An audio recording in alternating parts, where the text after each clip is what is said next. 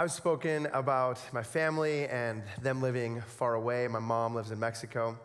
And this Christmas was the very first time she was able to come to Canada. So really exciting for our family. She got to come to Canada, got to see the church, got to see the boys, got to see Rebecca again, my wife. So very fun time for our family. But one of the awkward/funny conversations that we constantly have with my mom is describing my job. Like, what does a young adult pastor do? Right? And if you've gone out with me for coffee, you know that a young adult pastor basically just goes for coffee. I go to Starbucks. Just kidding. I like real coffee, so I go to a Marty. I go to Good Kid, right? What else is up there? Aurora, come on. Actually, the reality is I go to coffee shops, and I usually pick Starbucks because I don't actually drink coffee. I like hot chocolate. But I spend a lot of time with young adults. That's what a young adult pastor does. They spend time with young adults. But as we spend time together, the conversation inevitably flows into kind of three big buckets. There's three things we tend to talk about. We talk about faith, right? Hugely important thing. We talk about vocation, and then we talk about relationships. Those three topics are front and center for most of my conversations with young adult people. And I want to focus specifically tonight on that third one, on relationships, and even more than that, on romantic relationships. Tonight, we're going to talk about DTR. It's part of the DTR series, Define the Relationship, where we're going to discuss dating relationships. And for tonight, I have a very modest goal. We're going to jump into scripture. We're going to look at one simple proverb, and then we're going to apply it to dating relationships. I want to answer this simple question: should I date right now? If you are not in a dating relationship, if you're single, but you don't want to be, I think you need to ask yourself this question. Not like, do I want to date, but it's, should I be dating right now? And the answer to that question is, you're ready to date if your heart is in the right place, right? So my big idea for tonight is get your heart right. So turn to your neighbor and say, get your heart right. All right, 2 points. Keep your heart and live your life. So the first point, keep your heart. This comes to us from Proverbs 4, verse 23, which says, keep your heart with all vigilance, for from it flow the springs of life. Now, Proverbs are an interesting genre, right? They're in the scripture, so we know they're important. It is literally the word of God. And at the same time, they're not what we would call an absolute truth. So Proverbs are statements that are general truth or experiential truth. It is things that the author of the Proverbs, there was several, observed and said, this is most often true. This is the way that God has designed the world. This is the order that we see in our world. So they're general truth statements. I'll give you a few of my favorites. Proverbs 10:19, one of my favorites. When words are many, transgression is not lacking, but whoever restrains his lips is prudent. Right? So this is a very simple proverb. If you talk a lot, inevitably, you will say something dumb. And maybe not just dumb, but actually rude, that you then have to go and take back. It is a prudent, or it is a wise thing to restrain your tongue, to maybe say a little bit less. Right? That's a general truth. That doesn't mean stop talking. It doesn't mean that if you talk a lot, you will always say something dumb. I'll speak for the next 30, 35 minutes, and I don't plan on saying anything dumb. So simply because you have many words does not mean that you will transgress, but it is a general truth. We understand the observed wisdom. What about another proverb in the opposite direction? Proverbs 25:11, a word fitly spoken is like apples of gold in settings of silver.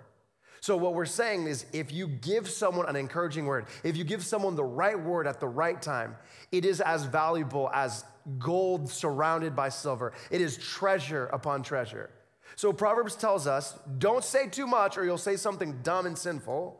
And also, make sure you say the right thing, because the right word is a valuable thing.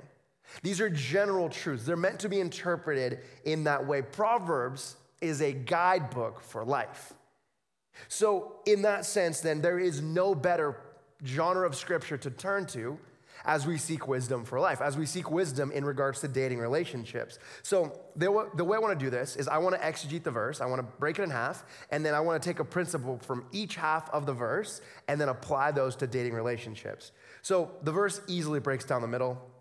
Keep your heart, that's the first half of the verse, that's the command, and then we're giving the purpose of the command.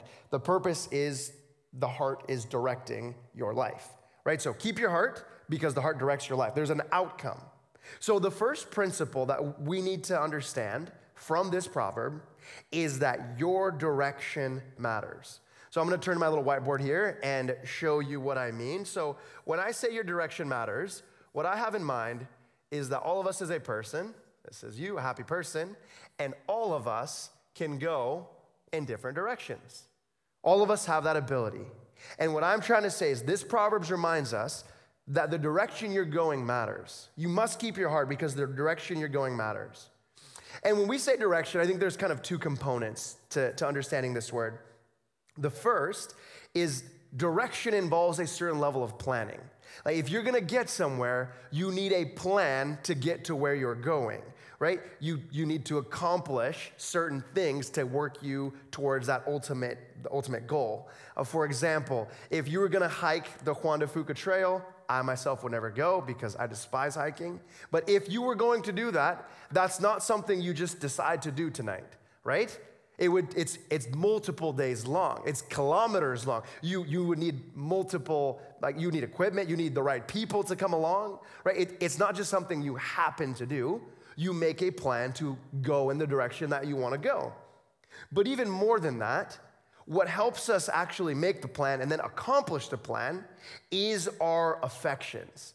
Humans are desiring creatures, and our desires, which flow from our little heart. So I'll give our little character a heart. We have a little heart, and this little heart gives us the motivation to flow in the direction that we want to go. To hike the Juan de Fuca Trail, what you first need is the desire to hike, right? When we want to go somewhere, we need a desire to go in that direction and then a plan to actually get us there. So understanding this, we see that direction must include both of these components, right? A plan and the affection to carry out that plan. If that is true, then I want to give you kind of the pieces that are required to make a plan and the right affection. So for the plan, I preached on this last year, you might not remember, but I talked about what I call the dating readiness triangle, right? Where at the top I talked about values, and on the side I talked about character, and then the other one was activities.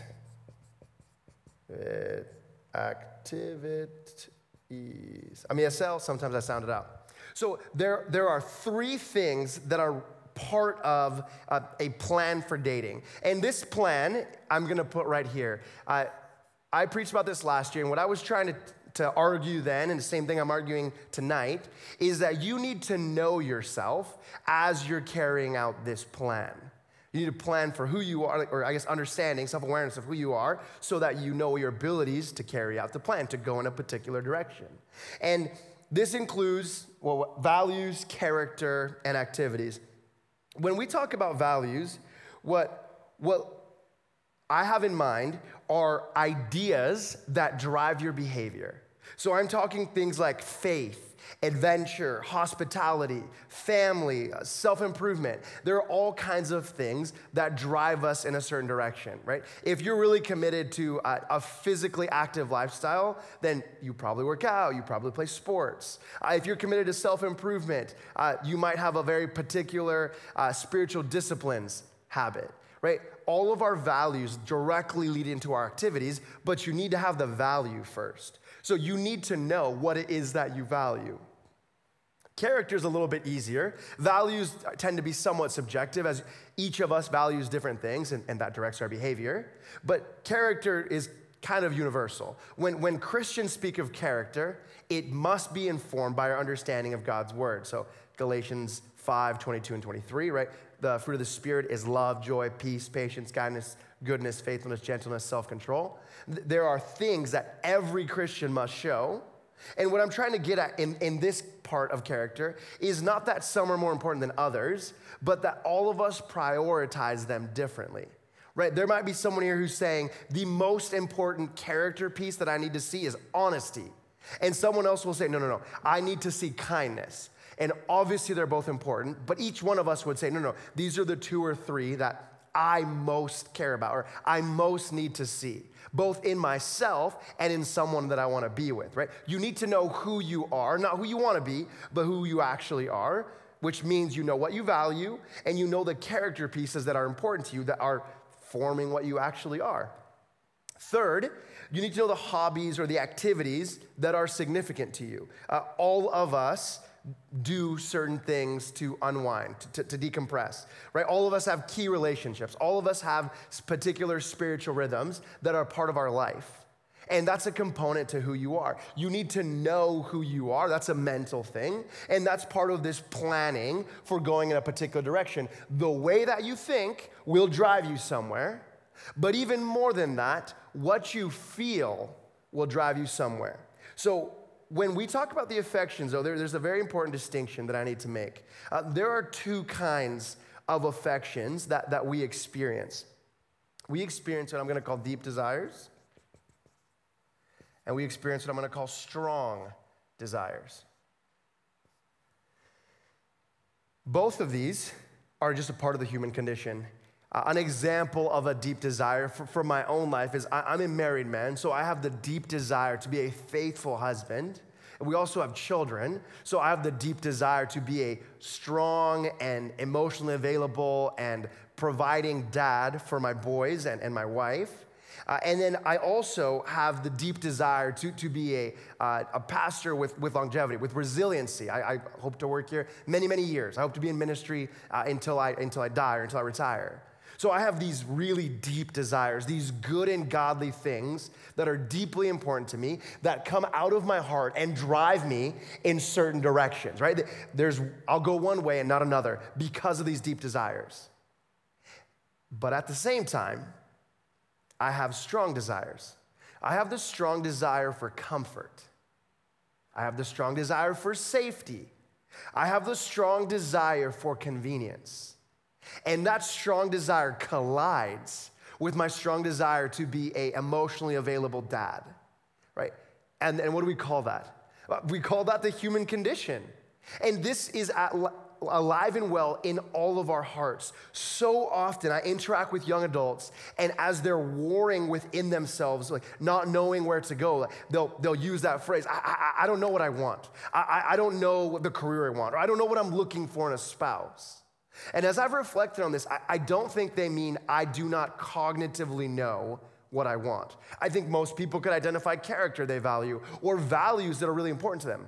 I think what they mean is I have desires at war within me, and I do not know which direction to go because I can't choose. Today I want to go this way, but tomorrow I want to go this way, and 2 weeks ago I wanted to go this way, and I feel so conflicted. So, if the human condition is this inner turmoil, what would help us? And the answer is quite simple, actually. The answer is the strongest affection. If you have deep affections that are driving you somewhere, deep desires, and they're in conflict with strong desires, what you need is the strongest desire. And Scripture actually gives us what the strongest desire is. It comes from the greatest commandment. It's listed in all the Gospels, but my favorite version, Matthew 22, love the Lord your God with all your heart, soul, strength, and mind. Love the Lord your God. So if you have a main desire, what we call a prime directive, your biggest desire, your strongest desire, and the deepest desire, to love the Lord your God with all your heart, soul, strength, and mind, that pushes you in a totally different direction. What would help you gain this desire? I think you can only truly have this desire, this affection for God, if you know what He has done for you. One of my favorite verses for communicating this truth comes to us from 2 Corinthians 5:17, that anyone in Christ is a new creation. Behold, the old has passed and the new has come. What we believe as Christians is that I was something else. I was broken. I had this warring desires within me. I'm battling sin all of the time, dead in my sin, deserving of God's wrath. And what God has done is in a moment, he offered me the forgiveness of sins. And by faith, we receive it. And what God does is he totally transforms us. And the way that he transforms us is by giving us a brand new desire that helps us choose the right direction. I want to go this way. And the reason I want to go this way is because I'm compelled by my love for God to go in this direction because I know it to be the right way to go. I know what I want in life, maybe for the first time. So Christianity is the greatest and deepest and strongest desire because it begins with a love of God. So earlier I told you this first point was keep your heart. So I want to present you with a challenging, or I hope it's a challenging reflection question. What is your direction? Like, where are you going in life? And even more particularly, where are you going in regards to the Christian faith? A genuine Christian faith, when we look at Scripture, is something built on the rock, right? That comes from the Sermon on the Mount, where Jesus says a faith, someone who follows him, is sturdy. They're built on a rock in comparison to those who are built on sinking sand. A Christian life is a life spent following God. It is a life going in a particular direction because your love for God and your self-awareness compel you to go in a particular direction that you know is the right way to go. I think Scripture wants to capture this kind of image of moving in a direction as part of Christian life. Listen to this language from Colossians 1:10. Walk in a manner worthy of the Lord. So go somewhere. And how does the metaphor of walking get described? Live a life fully pleasing to him, bearing fruit in every good work and increasing in the knowledge of God. You know God better, you have a deeper affection for him, and then you go in a direction. You walk somewhere. Christian life is doing something. So in the context of dating relationships then, we must admit that before we are ready to date, we need to know which direction we are going. Keep your heart. As you keep your heart then, it's time to live your life.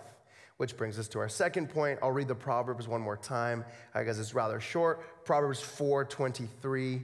Keep your heart with all vigilance, for from it flow the springs of life. And again, this principle is the same, or my methodology is the same. I want to draw a principle from this proverb. So I already did the first half, keep your heart. So we talked about keeping your heart. And now in the second one, it's for the heart directs your life. So the principle here is that your target matters.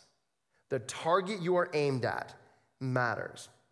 So in the context of dating relationships then, I want to talk about the way that we often experience targets. So this is my first target. If you look, there's a tiny bullseye, and this is my second target. There's a much larger bullseye. When I say target, I want to capture kind of the image from Proverbs 4:23. Proverbs 4:23 says that the heart directs your life, but it doesn't just direct your life. It directs your life because from it flow the springs of life. In the desert context, water was life. And the argument is not just that the heart leads you to life, it leads you to a spring. It leads you to the good life or to the abundant life. So if we're going to apply this to the context of dating relationships, this principle, then what I think the author is getting at is your heart informs your type. And I recognize that we use this language in dating relationships, right? Do you have a type, or what's your type? And we often use it in profoundly shallow ways, right? If we're honest, right? We'll say things like, I want someone tall, or I want someone short, or I'm looking for a blonde, or a brunette, or Caucasian, Latino, brown, like whatever language you want to use. right? It's appearance focused, or sometimes it's activity focused. Like, I want an athlete, I want a gamer, I want someone outdoorsy, I want someone smart, I want a bookworm, right? There are things that we value, and we want that kind of thing. And there's nothing inherently wrong with having a preference, right? But these preferences, I think, are somewhat shallow. They're not the most important thing. So these make very poor targets. What I have in mind when I say your target matters is a type, but I want to redefine what we mean by type. I'm talking about non-negotiables. Your type is the 3 to 5 non-negotiable things that make a person who they are. You are looking for a particular kind of person. So, how do we get this wrong? If we need to have a type, I think we either make our type way too specific or not specific enough, right? We fall on two extremes. The first extreme is that we make a tiny target with a tiny bullseye and massively restrict the amount of people we would potentially date with by making a list of non-negotiables that is a mile long. And this isn't a bad thing necessarily, right? But it does restrict us like crazy. So well-meaning people will say, well, I'm looking for someone smart, funny, has a career, right? No significant debt, right? They need to have gone to a Christian school, Christian home. They need to own an ESV study Bible, and the list goes on. And as I hear those things, I'm like, well, so those things sound pretty good. But if all of those are weighted the same, all of those are non-negotiables, your bullseye is tiny. There's not that many people who would meet that criteria. We end up doing kind of two things. We make it really hard to find a person because no one meets those criteria. Or worse, I think, we find someone that's actually quality and we reject them for something that, upon further reflection, is somewhat insignificant. Or important, but not of the utmost importance. I had a recent experience with a friend, young adult guy, very godly young man, who finished school and is kind of in that life season where he's like, I'd like to find a spouse, Freddie. I'm looking for my wife. And I was like, well, are you like, I know lots of young women at North. You do you want me to set you up? And he was like, honestly, like if you know a girl, I'm down. So I was like, well, what are you looking for? He's like, well, I need a committed Christian. Like, I want someone who loves the Lord, serves in the church, wants a family, that is fun. Like, I'm looking for someone I can spend a life with. And I was like, okay, I can meet that criteria. And I introduced him to a friend. They went on a couple dates. And then I think after the third or fourth date, he ended up breaking things off. And I asked him, I'm like, dude, like this girl is like quality. Like, she's amazing. She's a godly young woman. She will make a wonderful wife. What's going on? And he told me, he's like, well, I just didn't find that we were having intellectual enough conversation.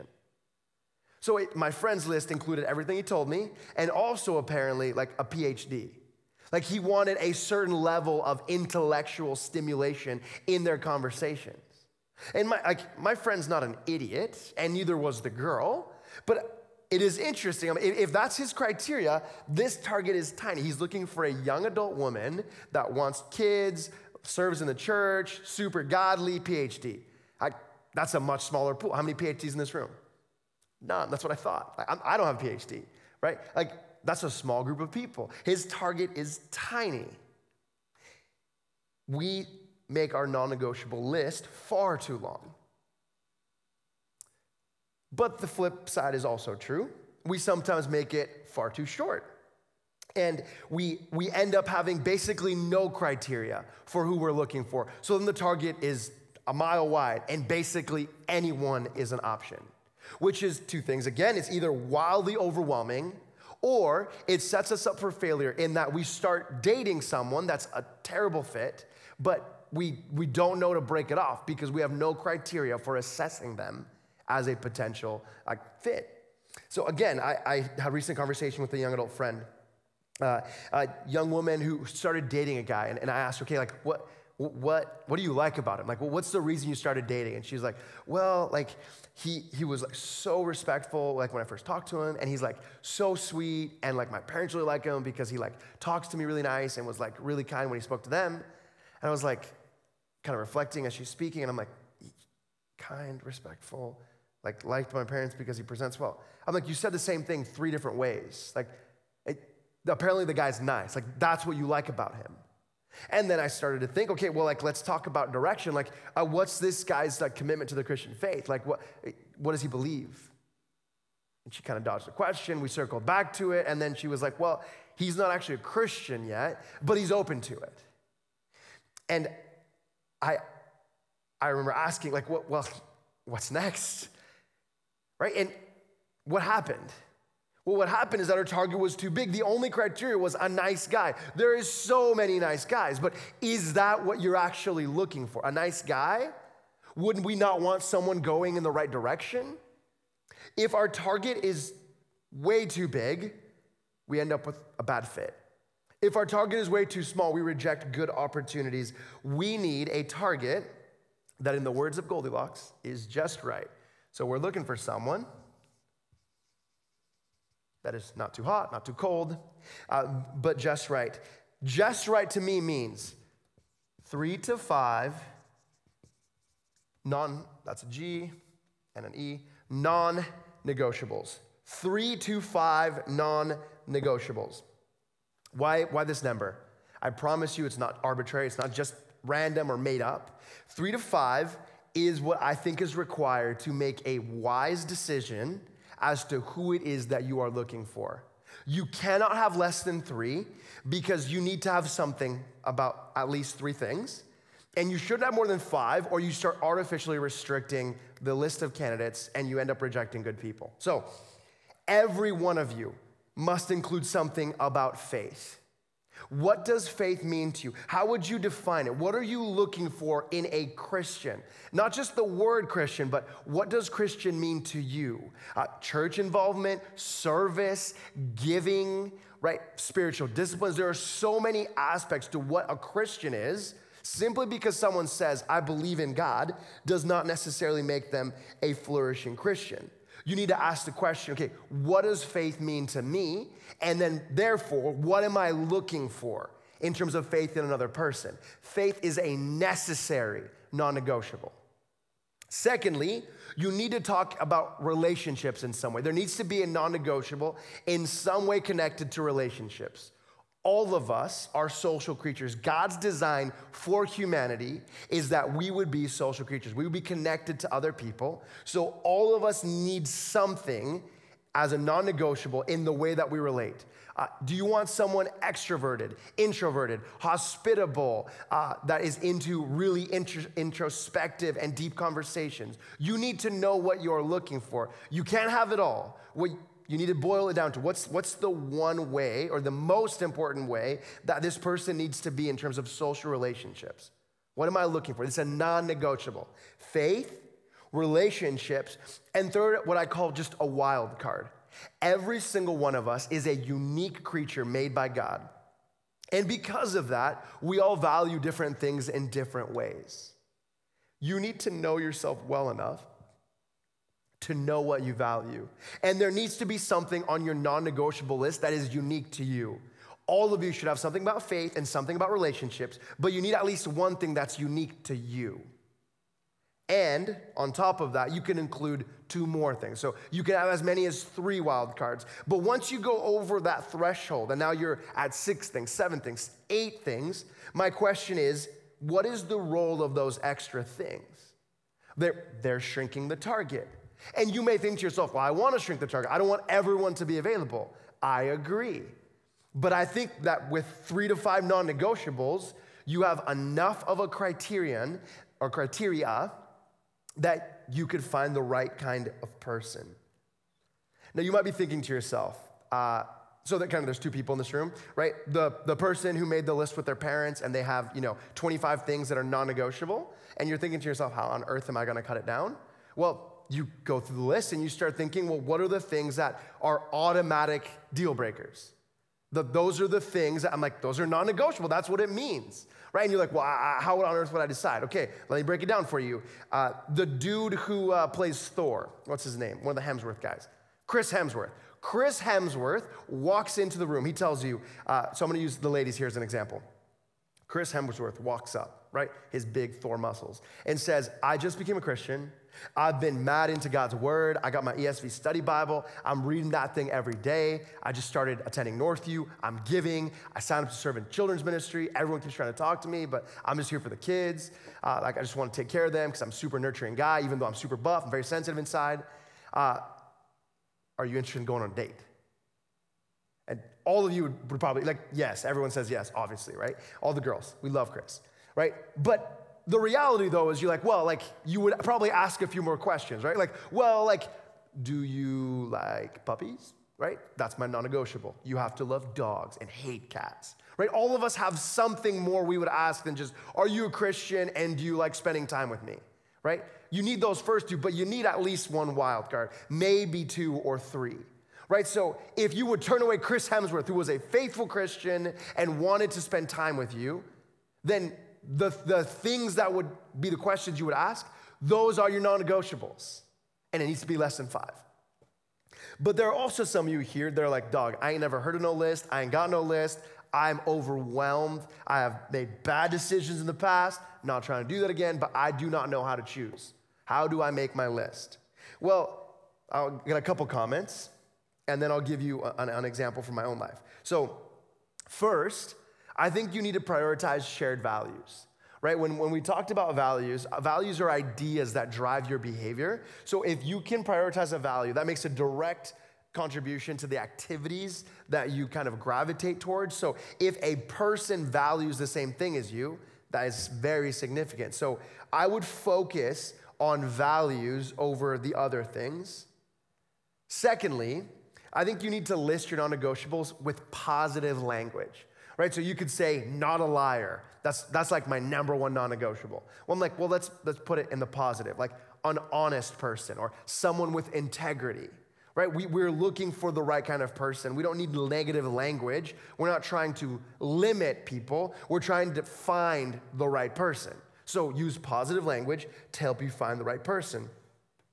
Third, once you make a list, I would identify a few close friends and then invite their input. Like if you've made this list, these are the 5 things that most matter to you, and you show it to your best friend, and your best friend is like, I would have never guessed that. Your list probably is not accurate. If you write 3 things and your friend's like, not blank, you should probably have 4 things. If you list 5 things and your friend's like, I didn't know that was that important to you, then maybe you only need 4 things. Right? The input of people who know you really well will help you keep your list to 3 to 5 things so that it's an actual helpful list.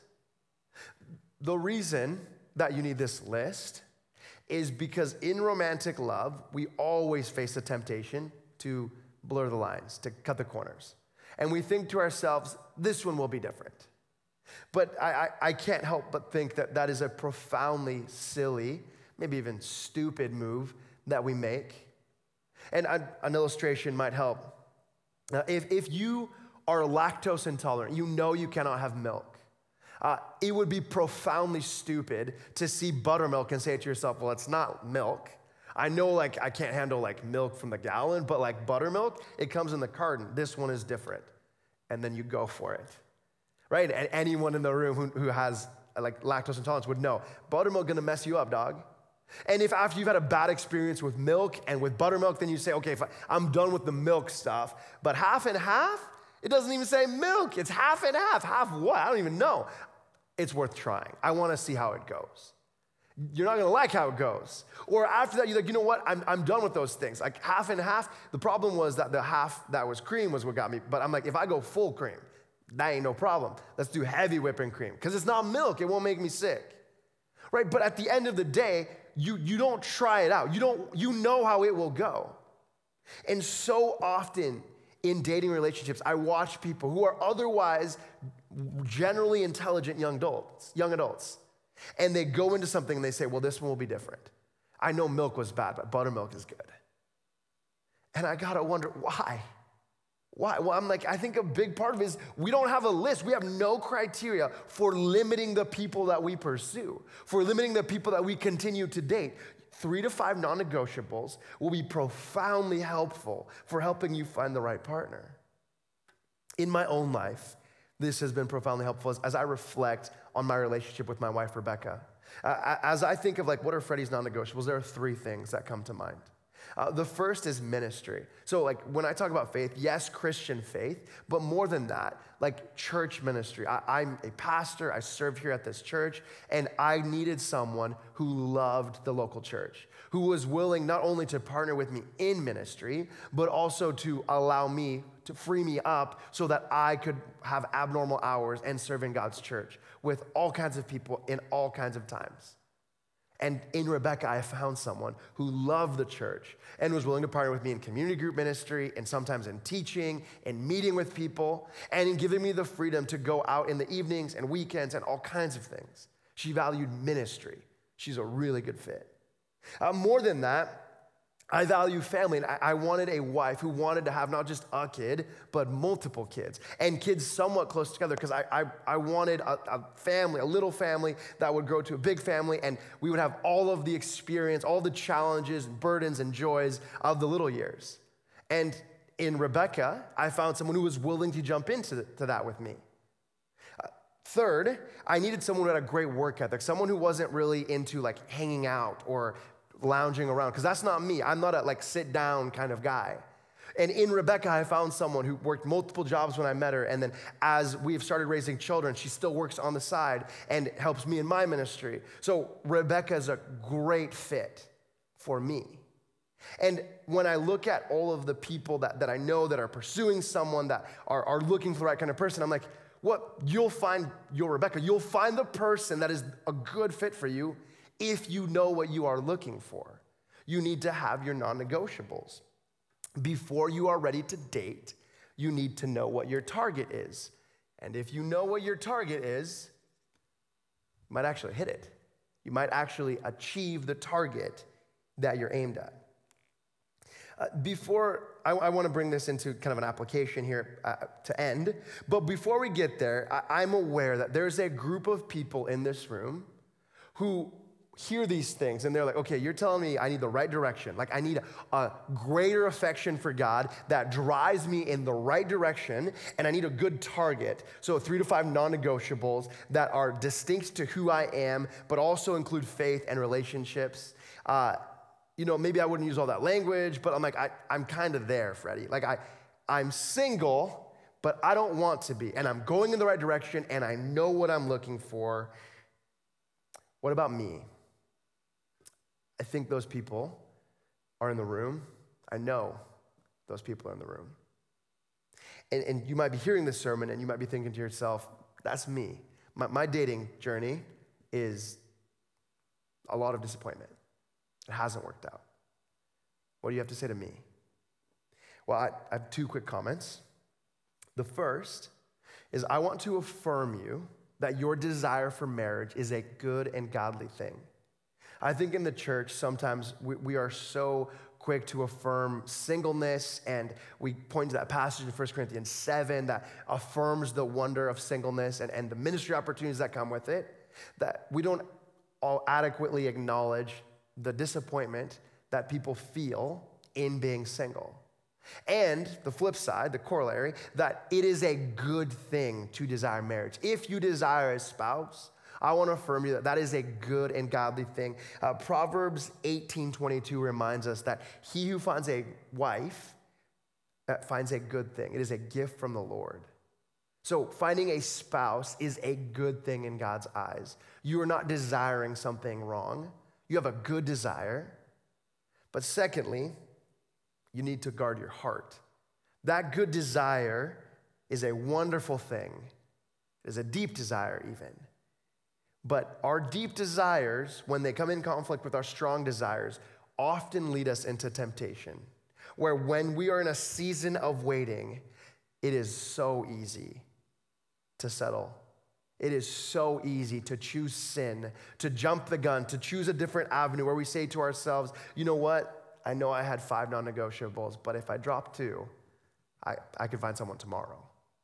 Or we say to ourselves, wow, this person's not going this direction, but they're not going opposite. They're actually going over here. And I bet if I know them long enough, if we date, I might be able to turn them. And we start thinking to ourselves, if I compromise here, if I turn here, if I blur the line here, It'll work out for me this time. And just like a lactose intolerant person drinking buttermilk or half and half or heavy whipping cream, it doesn't work out. You need to start if you have not yet started. And if you have started, you need to keep praying for endurance that you would be able to keep waiting in this season of singleness. It is a good and godly thing to desire marriage. But while you are waiting, brothers, sisters, you need to keep waiting. Do not settle for an unequal yoke. Do not settle. Do not compromise. While you wait, you need to remember you are never alone. One of the good gifts that God has given us in our seasons of singleness, in our seasons of marriage, is that we have a church. God's church is a family where every single Christian can be part of this family, and in this family, they can find love, they can find relationship, they can find connection. You may want marriage, and it is a good and godly thing, but while you are waiting, you are not alone. You have relationship, you have love, you have family. So wait as long as it takes. You have what you need for today in God's church. Live your life.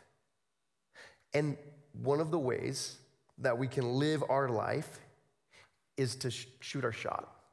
So if you know the direction you want to go and you have the target that you're aimed at, I want to challenge you, shoot your shot. If you're a guy in this room, and you know the type of girl you're looking for, you know your non-negotiables, brother, I just want to challenge you. Maybe spend a little bit of time like talking to that girl to confirm, is she in fact actually my type? And not just a pretty face. And while you talk to her, probably in a group setting, somewhere maybe like a live night or a friend hangout with multiple people, finesse an opportunity to move into the one-on-one stage and ask her, hey, can I take you out? And brothers, you need to be direct. It's not, can we hang out? It's not, we should spend some time together. It's not sliding into DMs. It's one-on-one, face-to-face conversation saying, I'd like to take you out for coffee.